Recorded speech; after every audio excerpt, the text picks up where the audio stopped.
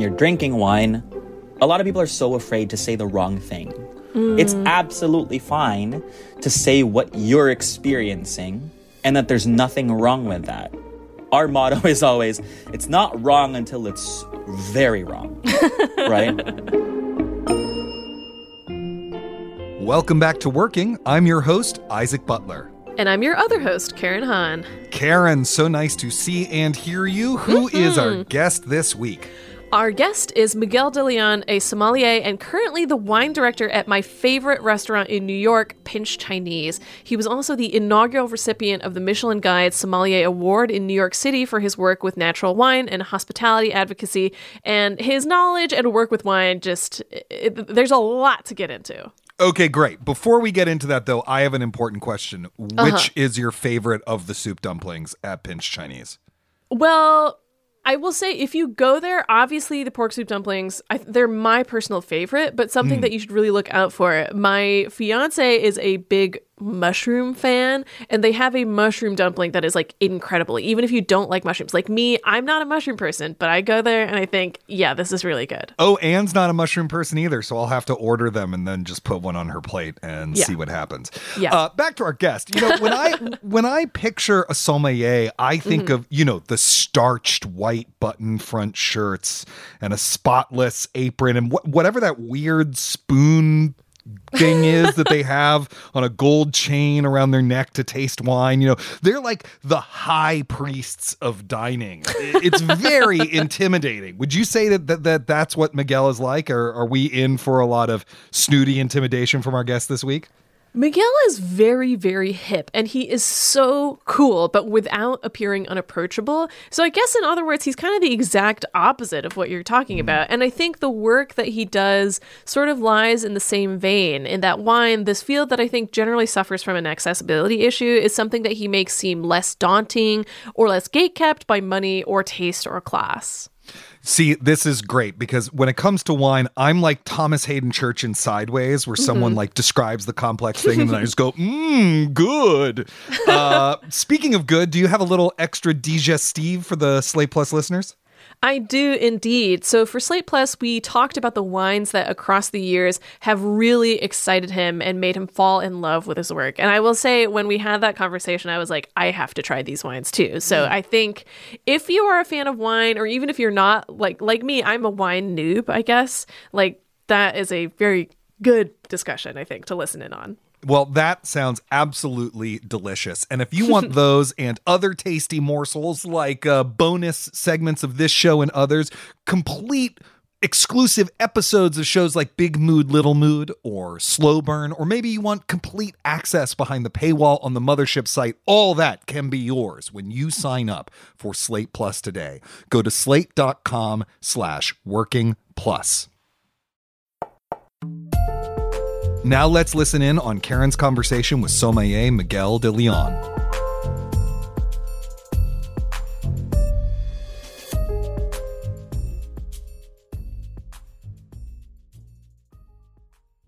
Hi, Miguel. Thank you so much for coming on our show.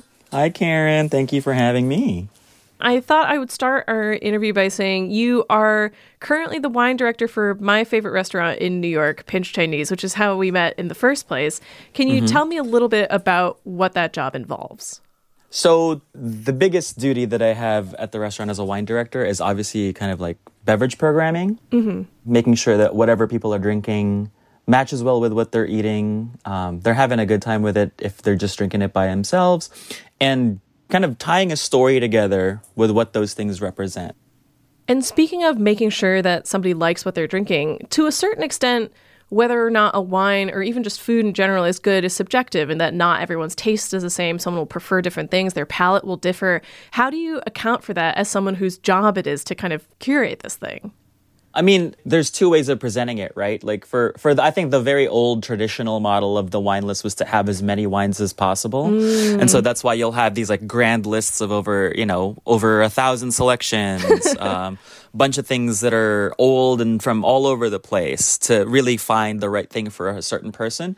I like constraints. I think for a lot of artists also, I think constraint breeds creativity. And so for that kind of thing, I'm always looking for, well, what's next? What's new? what can we substitute that's interesting? And we want to make it as accessible as possible for as many people as possible, right? And sometimes the approach is like, well, let's just go off left field and really just blow it out of the water so everyone's on an equal level. There's no expectations. There's nothing to kind of worry about. So if I were to say I was serving you wine from, say, like either Maryland or like Virginia or Texas, you probably wouldn't have had wine from any of those places. But I think that sets a good bar for everybody to be like, we're thinking about this way, but we're also looking at it in like a future kind of driven sense, you know? Yeah, and I wanted to talk about the idea of accessibility in wine as well, because that's something that you do a lot of work around. You've done quite a lot of writing about wine and won the 2022 James Beard Foundation Media Award for personal essay, long form, for your essay, It's Time to Decolonize Wine. And to, I guess, start with a slightly broader question, how did you start writing about wine? And do you consider that to be a natural part of being a sommelier? The writing came really from kind of the academic part of wine. So at least in this industry, and I hope this changes soon, you know, there's a certain requirement of legitimacy where you need to get assessed, certified, and basically be judged on your capabilities, right? Right. And that's usually by a jury of people who don't look like you, who don't understand your baggage, who have no clue about your personal history. And a lot of the time, we're so removed from what we're studying in those places. A lot of the time, we're studying places that we'll never go to, languages we'll never speak, winemakers will never meet. And I like upending that expectation. So the essay really came from like a really personal, critical look after George Floyd was murdered, and thinking about, well, how complicit have I been in this whole thing, and how shitty have I felt in terms of these things when it comes to making other people feel less than, or how little did I do in terms of all of that. When that essay was written, it was 2020. It was June 2020. After I had just written this thing called Actionable Items for the Wine Community. Basically, it was kind of a little bit of a call out to say, let's talk about how you haven't been willing to talk about this for so long. There's a bunch of people who you are not serving, and it's all to make sure that this thing stays a certain way, a certain look, a certain type, a certain kind. And so basically the writing, everything that I've written from that point forward really stemmed from that. And, you know, really speaking from personal experience about a lot of what I've experienced in terms of like bigotry and racism, even like homophobia in my spaces that I used to work in. So it was a really big shift. I never intended to be a writer, but you know, I think it also comes with the skill of like writing a tasting note, for example, that was concise, that delivered a very clear idea of what I was experiencing. But like you said, experience is subjective. And so even then I realized that there were shortcomings in terms of the language that I was using. Maybe this is too broad a question to ask, but I'm curious like how you would describe ideally like what can the average person do like in order to try to help like move the wine space in a more kind of equitable direction? We got to remember, first of all, that wine is an agricultural product. Every time you open a bottle of wine, thousands of decisions were made. So someone decided to plant grapes somewhere where they're probably not great to grow, which is kind of what grapes need. Grapes are marginal plants. They've historically just grown on like the edges of farms, and like wine was the bonus, you know? And then now we're in this like industrial scale farming of putting a marginal plant in a place where it's gonna need care, irrigation, land. We have other problems clearly, but if that's what we're gonna, if that's what we're gonna say, we're gonna invest our energy and money into. Right. We also got to remember that like the people making those decisions also have to be beholden to that kind of decision making. So, you know, when you say that you picked a certain day in August and you're realizing that it's coming earlier and earlier and earlier, well, your migrant labor force is also responsible for the rest of the things that are growing around that same time. So what's more important, that your grapes get grown into wine or that people get fed? The second thing is is that labor force like represented well? Like, do they have health insurance? Are you keeping them away from ICE? Are they getting paid, first of all? And not just that, but like a living wage. And these are questions that like sommeliers never ask. Yeah. These are questions that like you would never expect someone like a wine director to ask, right? Because a lot of the times we've been asked to say, well, here's a bottle of wine. It costs us X amount of dollars when it comes to us, and then I have to sell it to you at X amount of markup, and here you go, yada, yada, yada. I tasted it. It's good. But that's not enough anymore, I don't think. And I think that that's why this push is it feels so new to a lot of people, but it also feels so natural for a lot of people to start asking these kinds of questions. We're so obsessed as sommeliers about soil types and what's underneath the grapes, And that we had nothing to do with that. That's 10,000 years in the making, and that's what's underground. But what we do have control over is making sure that the people who tend to land above ground we can continue to tell their stories well. And I think that's the bit that I think really gets me. As a sommelier, I don't make wine. Right. I make wine lists. But I think at that same point, why the writing feels so easy to come to me is that I just tell stories. I tell stories for a lot of people. And I tell other people's stories. I tell the story of my restaurant. I tell the story of how the marriage of what someone makes and what I make in my place, how there's kismet in that, how when you step into that restaurant, you get transported to somewhere, or when you take a bite and then you take a drink and then you go somewhere you've never been before. That's the kind of thing that I live for. Reading a person, kind of finding out what they want to eat, how to nourish you in the right way. Yeah, and as someone who's conscious about this kind of thing, and as someone who curates and creates these wine lists, in terms of finding out the story of each wine and making sure that it is being made by people who care about what they're doing and the people that they employ, how much of it can you find out through research, and how much of it kind of depends on these companies or organizations being transparent with you when you ask them what they're doing? Some people don't know. Again, this is a new thing that we're trying to ask people. Even the healthcare question is a little fraught. Yeah. But the fact that you're asking makes them have answers. And so that's one of the things that I think is helpful. It's a push for people who distribute wine to make sure that information's handy. And if I can't find it through that method, then I'll reach out to the wineries directly sometimes to ask, Yeah. And to return to a little bit of our conversation about accessibility, I feel like one of the things that tends to be a little bit of a gate when it comes to wine is this impression of it as a field where you kind of need to have money or some level of wealth in order to engage with it, where I think the stereotype is the more expensive a bottle is, the better it's going to be, or the more high quality it is. How do you think about price in terms of your work as a sommelier and choosing wines for pinch and choosing wines for yourself and your friends even? How does price factor into that conversation? Access is the name of the game again here, right? Yeah. So I want to make sure that what people are drinking, they can enjoy again. Or if we're going to call it a special occasion, that the wine's the special occasion and not that it's surrounded by anything else. Whether or not it's Valentine's or it's a birthday or whatever, that's great. Celebrate however you want to. But I'm also telling people that sometimes if you have a really nice bottle of wine, that's a nice occasion to also come together and commune and talk about something that's artful and something that you can be critical of. I wouldn't say that I'm going to be a financial guru for somebody who's coming into wine, but I do want to make sure that whenever you're drinking, that you're drinking something that you like, and that's the most important thing. Yeah. And that you're willing to spend that much to make yourself feel that good. If it's something that you can get around the corner for $4, what's it? To me, it makes no difference. To me, I can still talk to you about those wines at the same time. Maybe one has less of a storytelling narrative than the other.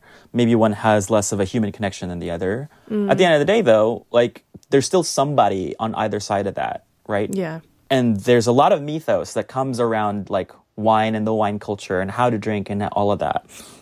But we get to decide that culturally, whether or not that's important or not. And I think that that's what's really cool is that there's a really romantic notion that the standard size of a bottle is what the capacity of a glass blower's lung is. So it's about 750 milliliters, right? So there's a romance that we can talk about the human connection in that.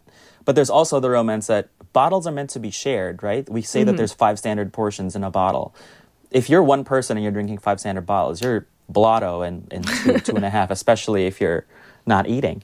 But I think what makes it more magic, and I think what you and I can say yes to, is that every time you and I have shared a bottle of wine, for example, there's something else that gets brought up, or that kind of like swirls in the air, or whatever else, that like there's this charge where like, okay, this is helping us kind of like channel this energy into each other in a way that's like way more magical and mystical and really cool. And you know what? Like, I'm happy that there are technical sheets and all the stuff that we can kind of do lab analysis for in wine. But that's the kind of stuff that you can't bottle. You can't teach that to somebody. And I think that it's absolutely okay to have like feelings wrapped up in wine again. Like, it's absolutely fine. Yeah. We'll be back with more of Karen's conversation with Miguel de Leon after this.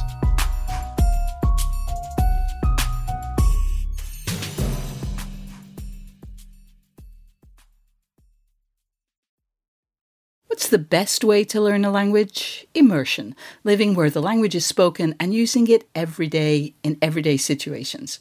But if that's not on the cards this year, you can still learn a language the second best way, and that's with Babbel.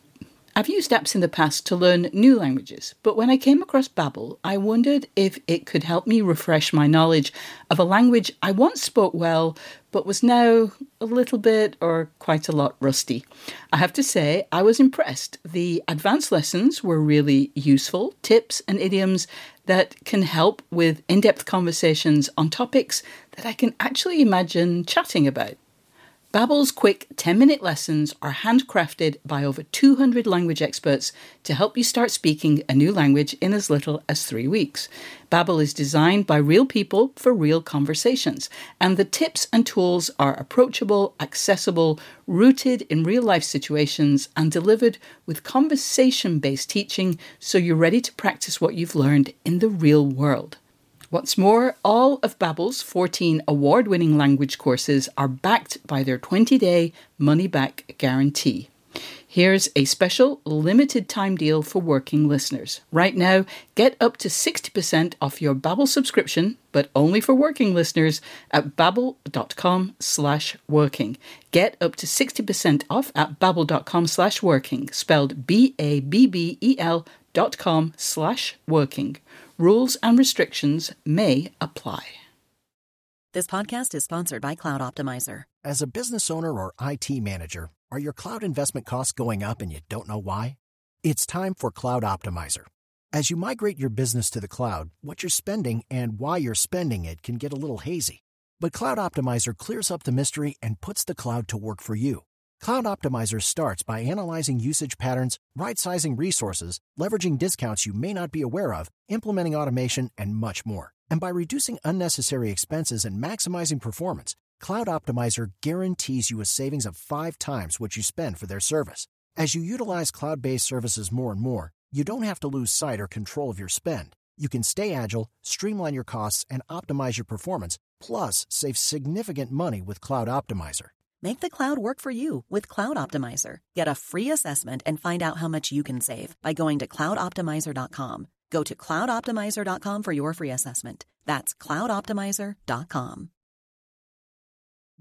Hey, working fans, Isaac Butler here. Just wanted to say a couple things real quick. If you're enjoying this week's episode, please don't forget to subscribe. That way you will never miss an episode of Working. And if you've already subscribed and you love the show and you want to help us out, please leave a rating, a review, a check mark, a star, a meow meow bean, whatever it is they have on your podcast app of choice to let people know that this is a show of quality. And if you want to be part of the show, you could write us at working@slate.com or call us at 304-933-WORK and let us know how you're doing. What are some creative problems you have that we can help you with? What are some amazing creative triumphs you've had that you want to share with our listeners? Who are some guests you'd like to hear from? Well, just let us know. Once again, that's working@slate.com or call us and leave a voicemail at 304-933-WORK. All right, enough out of me. Now let's get back to Karen's discussion with sommelier Miguel de Leon. So I know that the training and studying to become a sommelier is very intensive, but I know, I would say, again, next to nothing about the actual specifics of it.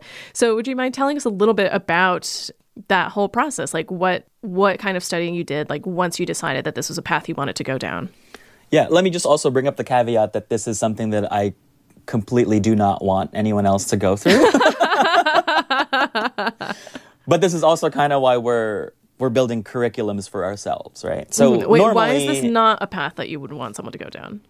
It's still a very Eurocentric white supremacist kind Gotcha. of space. Yeah. It's very much not listening to the current needs of the membership that it requires. It's not keeping up to pace with globalization. It's not acknowledging the fact that things like social media and the internet have impacts on wine. It's also kind of really discounting the wine that I use on my daily vernacular, which is natural wine. Like it's barely talked about in those kinds of spaces. Yeah. But to speak about those spaces, normally for say like a regular certification, it's about a 10 to 12 week course where you study maybe about 3 to 5 classroom hours a week. And then there's personal study involved in that.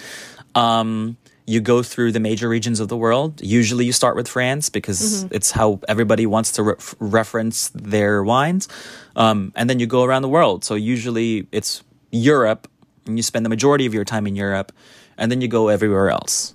And you learn party tricks, like learning how to smell a wine and tell you what that wine is, or taste the wine and tell you what it's made from and where it comes from, what vintage it is. To me, if I did that to a guest, I would be like, it's a magic trick. Here you go.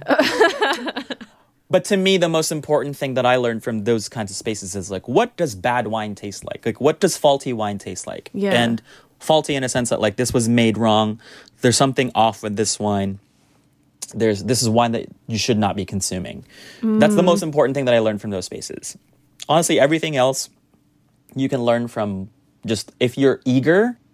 I really don't care how much experience somebody has coming onto the sommelier team. Like 2 of my sommeliers have never gone through certification.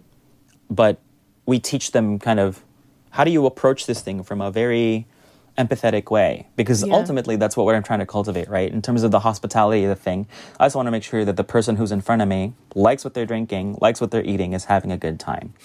And maybe some of those spaces, especially in certification and legitimacy, your whole body is considered, right? And so in terms of getting your certification, for example, up until very recently, there was a gender dress code for men and women.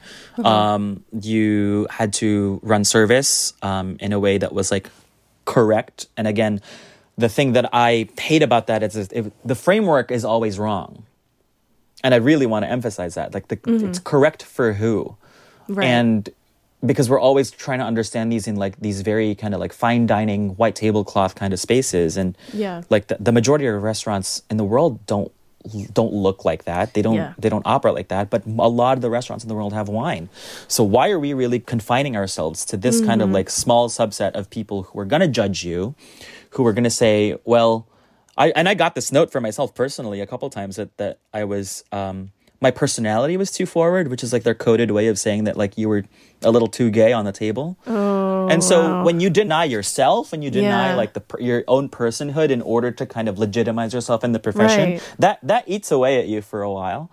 And that's why I was like, thank you. I'll earn the certification because I know that I can fucking do it. Yeah. But it's very similar to my college diploma. I was like, here you go, Mom.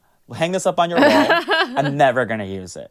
Yeah. I'm never going to use it. Like there's obviously there's tools that I think are helpful, but even as someone who like lives in the United States of America, my experience with American wine in terms of my certification experience was very little. Maybe 2 weeks, where we spent time in a classroom talking about wine from California, wine from Washington, wine from Oregon, maybe wine from New York, and then we don't talk about anything else. There's 50 states, they all make wine, you know, and a lot of people are want to kind of do the thing where they're like, oh, it's made in the United States, it's probably not going to be great.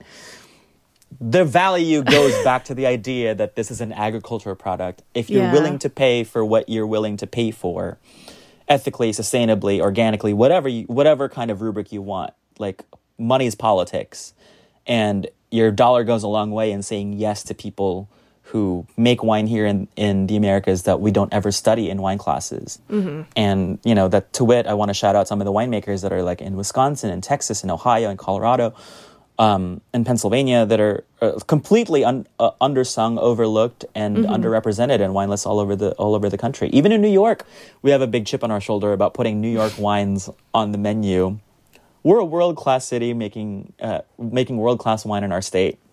I don't understand why I, as an American sommelier, have to wait 9 weeks for someone to tell me about how good the wine is here in this place, or how it's just pretending to be French. And I think that we have to be past that conversation.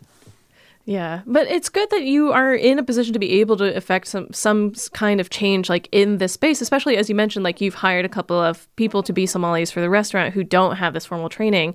And to that end, I want to ask, like, what do you look for in a sommelier? Like, what to you makes a good sommelier?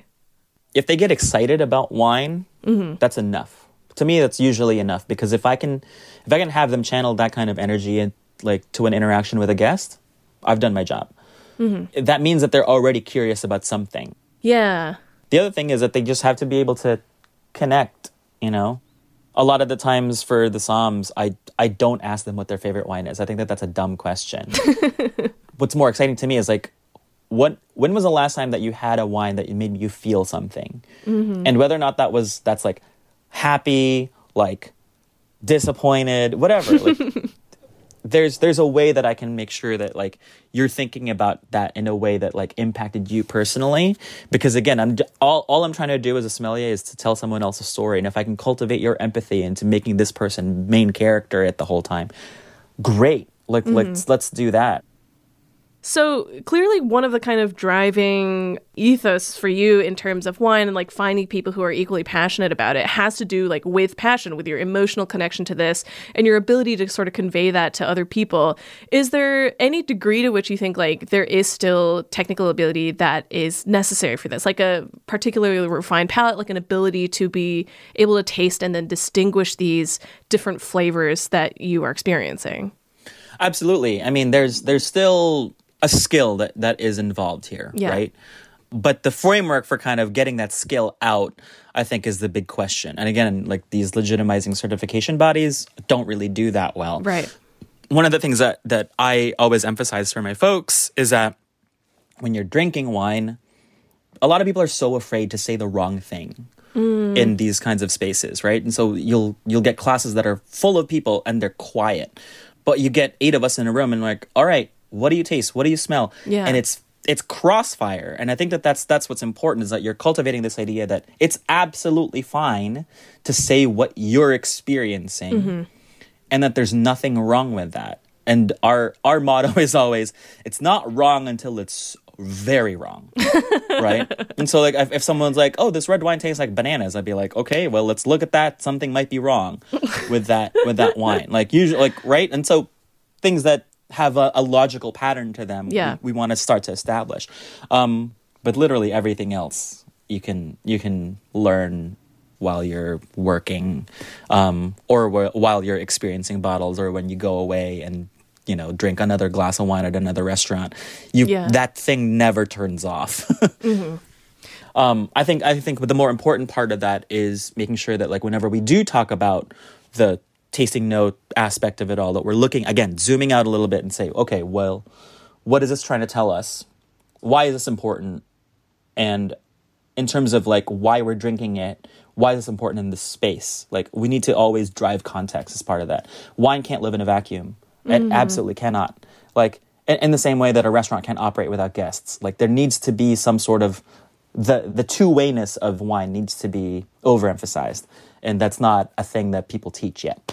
Yeah, well, speaking of which, you advised the UC Davis Viticulture and Enology program for its seminar work in the field of critical wine studies. What goes into your, I guess, advisorship? Like, what do you think about in terms of the curriculum, in terms of how you want to talk to the students, in terms of what you want to teach in that particular environment? So in terms of Davis, a lot of the students come out with BS or MS degrees. This was the first time ever when we conducted this first seminar in 2020. It was crazy town because it was the first time that these students had gone back into humanities class, basically. And, we're teaching these people to like analyze numbers in a lab and talk about wine chemistry. And again, those are great things for the advancement of wine as a culture. But the other half of that is also something that we got to consider, is that, maybe you don't go to Davis to be a sommelier, but you can maybe hopefully after taking one of those courses, you'll understand why it's more important for you to learn Spanish when you're going through the California track instead of learning French when you're learning how to make wine. Ultimately, the connections that you make on a human level are way more important. And also talking about impact, well, if we're going to talk about California and agriculture, I think it's almost... We're taught this in almost every social studies class that in the 1960s, it was grape workers that started strikes for unions, and how migrant workers came together to do that. We forget sometimes that there are still very real ramifications to when these things get decided, and why particularly American wine feels so expensive. And it's because we're trying to be as transparent as possible with some of the labor stuff, especially for smaller producers.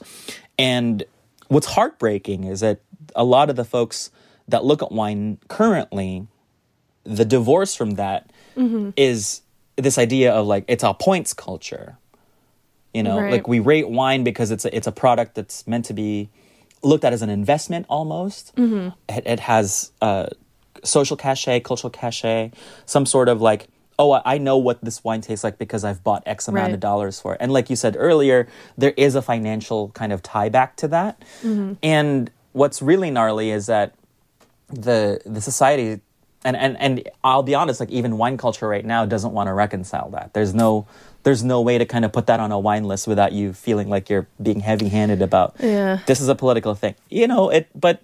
But again, it's the soft power stuff that I think is really interesting, because that's where sommeliers land. We're the ones who kind of no, this way, no, this way.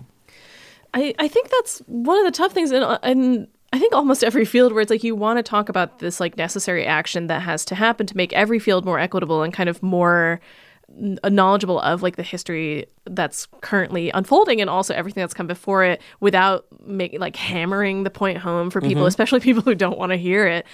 Especially when you are curing your wine list or when you are writing, how do you personally try to achieve that kind of balance? Well, a little bit of sass goes a long way. I'm sure you've looked at the wine list at Pinch a couple times and you're okay, this guy's a little bit of a kook, and I think that's fine. But again, I want to make sure that the story that I'm telling isn't to anyone's detriment. That my point of view can be the thing that's sacrificed if I can at least showcase, really good wine from really good people, from really good places. And so it's crucial that when I'm writing or making a wine list, for example, and again, I do this completely differently than everyone else. A traditional wine list would probably list it by geography, by style. So, usually it's champagne first, and here's all your French wine, and then here's all of this, and then here's the red wine section, et cetera, et cetera. I don't do that at the restaurant. We're mavericks when it comes to that. We put no part and parcel to geography. We talk about wine in terms of its body and specificity first.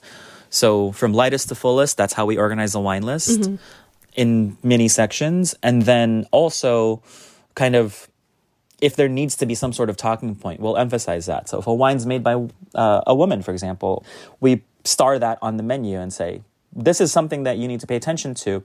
And people are well, why are you just starring women-owned wines? Well, to make you see how different the gender difference is, to also make you see that I'm just talking about one aspect of the intersectionality of things that we could be talking about, And then I also don't want to make this thing where we tokenize people. There's great wine lists out in the world that do a lot more kind of socially conscious stuff than I do. There's a great restaurant here in New York called Have and Mar, where their wine list is almost, I think it's 90% women made. There's a great little wine bar in Greenpoint called Coast and Valley, where they overemphasize and overindex on who's making this wine. So the humanity gets to be spotlit on top of the fact that the wine is good. And there's ways that we can do that when we're writing and thinking about it very interestingly. Because, again, I can talk to you about a place in France for forever that you're never going to go to. But wouldn't it be so much nicer if I can say, yeah, you can take the train to this place, like from Grand Central, and be there in 2.5 hours. Yeah. Like that. I think that's way more impactful for somebody to be like, yeah, you can meet these people who are making these wines. They can come here. And a lot of the times that's also why we overemphasize the idea that, like, you know, the people that we make relationships with, the people who are making these wines, the people who are cultivating that land, they're the ones that have the first go on that. And I want to make sure that, like, I'm doing them service on the wine lists. And I have a final question. You mentioned, of course, that you don't make wine personally, but would you ever want to create your own wine? And if you did, what would your ideal vision of it be?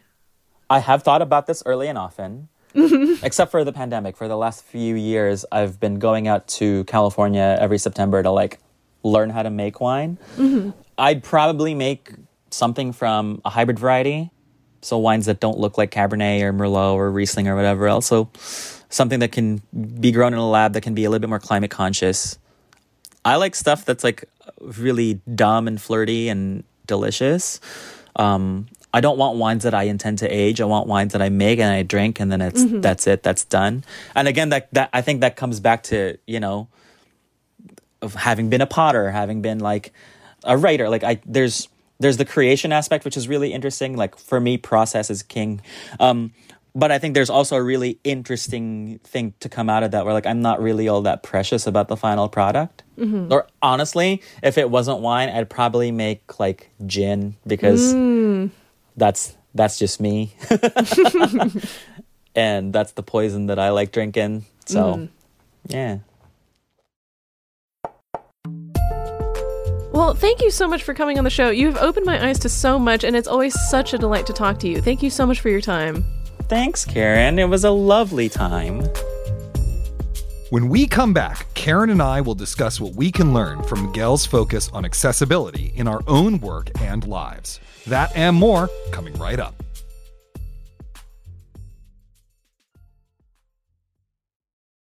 Karen, I was really struck by how, you know, based in part on what was clearly a terrible experience of getting his certification, Miguel has been really laser focused on living his values in his work, particularly when it comes to accessibility and opening the doors to people who might not normally think of wine as something they want to get into. Yeah, and this is maybe a cynical thought, but I do think that this kind of experience actually is a jumping off point for a lot of us. Like, we realize, oh, this shouldn't be like this. And then we start looking around to see who feels similarly, what kind of work is being done to change the environment, what we personally can do to have an effect on a field.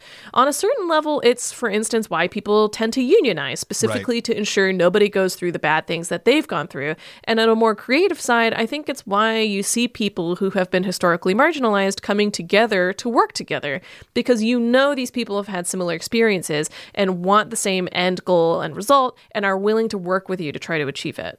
Yeah, totally. And one major component of that, although I'm not exactly sure if you guys use this exact phrase, but is gatekeeping, right? And I was quite moved by how he talked about wanting to consider the ways that he himself is complicit in that. Complicit in, I think the phrase he used is making people feel less than. That is a very easy thing to do with wine, and it's also a super easy thing to do with art or writing about art, because, you know, you and I have talked about this. We do have expertise. That expertise is hard won, and that expertise really does matter. So how do you have that expertise but not perpetuate the negative sides of gatekeeping? I think a lot of it has to do with mindset and, to a certain degree, common sense, because there's nothing inherently wrong with knowing a lot about a certain thing. But it's the way that you present that to somebody else that is important. Like, if you're throwing around a bunch of jargon specific to your field, are you aware that the people you're talking to might not know what you mean? Or are you doing that on purpose because you like to feel smarter than the people around you? You have to be willing to be open and bring people into the conversation you're having and actually extend a hand to them. And you have to be more open-minded yourself. Like, I think the clearest example I've seen like this in cultural criticism, the field that I'm the most familiar with, is the way way that people tend to dismiss entire genres or movies or shows, specifically because they don't think newer works or works geared toward a specific audience fit into what's already considered canon, and also will insist that certain works are imperative to be familiar with or else someone's an ignoramus. Like, yeah, it's good for anyone going into a field to do the work to educate themselves on it, but starting from like Paddington rather than 2001: A Space Odyssey doesn't mean that you're any less or more clever than someone who's doing the inverse. Like, anything that sparks passion has value and will bring people into the field. If you haven't seen Paddington 2, I mean, You what should are you watch waiting Paddington for? 2. Yeah.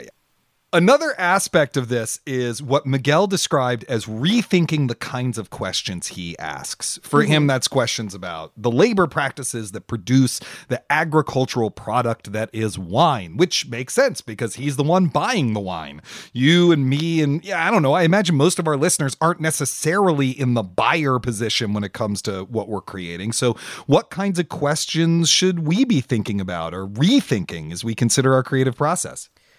I think that in our positions, the big things that we have to consider are what we want to show to other people, whether it's saying that X movie was an influence on your work, or even just telling other people to go watch something because you liked it. No matter what circumstance you're in, you have a little bit of that buyer power when it comes to talking to other people about any given work, because word of mouth is a big deal, especially for, say, a smaller movie rather than the next big blockbuster. For instance, like, one of the big contentious things about this year's Oscars is Andrea Riseborough having gotten a nomination for an indie movie called To Leslie for Best Actress. And the thing is, like, that campaign happened specifically because of word of mouth, because a lot of people, specifically celeb friends, granted, in that instance, we're talking about it. But if they hadn't, no one would know that this movie exists. But now they do. Right, except what everyone else does is they have a studio and they have people the studio has paid to do it. And so that is not as gauche, right, or as tacky or whatever as doing it yourself. But, you know, To Leslie had no money to spend on an Oscar campaign. And I think that's at the heart of the anxiety of why people are pissed. It's like, how dare someone who doesn't have the resources behind them go and get this thing that we spend $1 gajillion on getting for our people every year? Which, of course, brings up the next issue, which is money, you know, which you all talked about. It's a constant problem in the arts. Most of the art we make is both too expensive to consume, and the people who make it are usually really underpaid. You know, like, I worked in theater. If people understood how little actors make off Broadway, I mean, it's crazy how little money they make off Broadway. And yet the audience members are paying over $100 a ticket, and those tickets go nowhere close to paying for what that production costs. I mean, in a lot of fields, it's a real problem. How do you make your art affordable while also making enough money to live? Yeah, we talk about money so much, but really it's just unavoidable. I know. Unfortunately, I don't personally have a solution to this much larger crisis, but I think at least some of it comes down to wages on the whole and how much we're willing to pay for art. Like, as of this taping, the crew at, for instance, Saturday Night Live are about to strike because they're underpaid. Everyone in my peer group in media is underpaid. I was underpaid, and some execs are grossly overpaid. True. Sometimes it is true that the money just isn't there. Like, I think we hear this a lot when we're like, hey, like, can we get a raise, or like, can we get larger, like, cost of living, salary increases, and they're just like, we don't have the money to pay for it.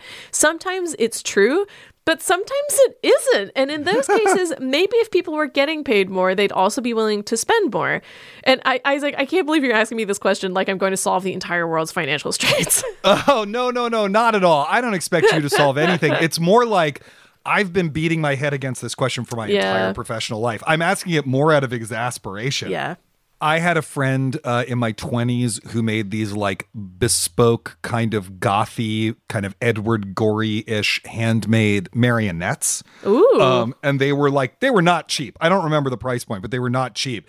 And at one point he was like, yeah, but I once did a cost breakdown of the amount of time it takes me to make one of these. And I would make more money if I worked at McDonald's. Like, it breaks down to under minimum wage because they're just so hard to make. You know, so it's just, it's a real problem. We do not have a solution, except I will say, if you are listening to this and you are in a position to pay someone for their creative labor and pay more for their creative labor, please do it. They need it. Yeah. I was also really struck by this quote from his own training. You know, I'm not entirely sure what the question here exactly is. I just found it really powerful. Like, I actually paused the interview and sat with it for a little bit and then went back to it, which was, so I just want to highlight it because if we're going to talk about inclusion, he said this thing about when you deny your own personhood in order to legitimize yourself in the profession, that really eats away at you. And I guess I also want to flip it to those of us who are in a place of legitimacy to just really consider those moments when you might be demanding that people deny their personhood. You know, how do we invite people to contribute the totality of their being? How do we let people know that we want them as them to have a place at the table? You know, I think about this a lot on the first day of class when I'm teaching, of like, how do you make sure that everyone, you know, I say explicitly to my students, I want you, not some like random college drone. I want you with your life experience. Anyway, I just think if you're ever in a point of managing or leading a process, it's an important question to consider. To be frank, I think it comes down largely to those who are in positions of power, because in my experience in media, this has come up a lot. For instance, Black writers are only reached out to during Black History Month or to cover movies and shows that feature Black talent. And the same went for me as an Asian American writer. Like, my first jobs for several publications were specifically because I was Asian and they needed someone to write about an Asian topic. But when these markers or premieres pass, a lot of these people never end up with staff jobs. They're considered disposable after this token thing has been done. So in part, it requires thinking of people as a whole, as we were sort of saying, rather than just for a specific trait or marker. And I'm sorry to say it, but it also requires some people to make room and be conscious of who's in the room. And I think, I don't know, it's a really kind of thorny question to tackle, partially because we are in a stage where we are seeing kind of better representation for all fields across the board. But at the same time, when you're touting something as like, oh, this is the first movie with like a gay character, it's like, are you marginalizing it again in some way by pointing out that it is other in that way? Where it's like, shouldn't it just be like, it is a movie and a gay character just happens to exist inside of it? Like, we're trying to get to that point, I think, but there's a lot of work to be done to get from point A to point B. You know, one thing I confronted a lot in researching the method, you know, because one of the most important method actors was Sidney Poitier, is, you know, exactly how hard it is to be the first.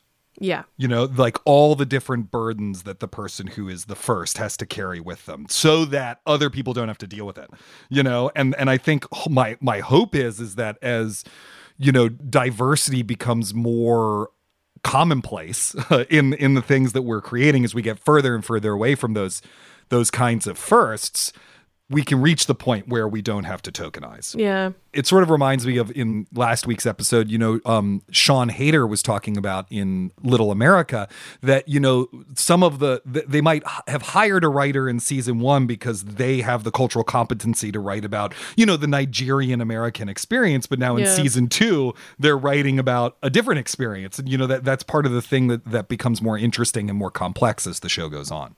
Mm-hmm. Well, that's all the time we have for today. We hope you have enjoyed this episode. If you have, please subscribe so that you'll never miss an episode. And yes, here is one last Slate Plus pitch. Slate Plus members get bonus segments on shows like this one, complete bonus episodes of shows like Slow Burn and Big Mood, Little Mood, and you'll get full access behind the paywall. You get a lovely newsletter in your inbox. It's wonderful. Go to slate.com/workingplus to sign up today. Thank you to Miguel de Leon for being our guest this week, and to our producer, Cameron Drews, who has notes of dried fruit and coffee with a smooth, slightly acidic finish. Join us next week for Isaac's conversation with Pulitzer Prize-winning playwright Susan Laurie Parks. Until then, get back to work.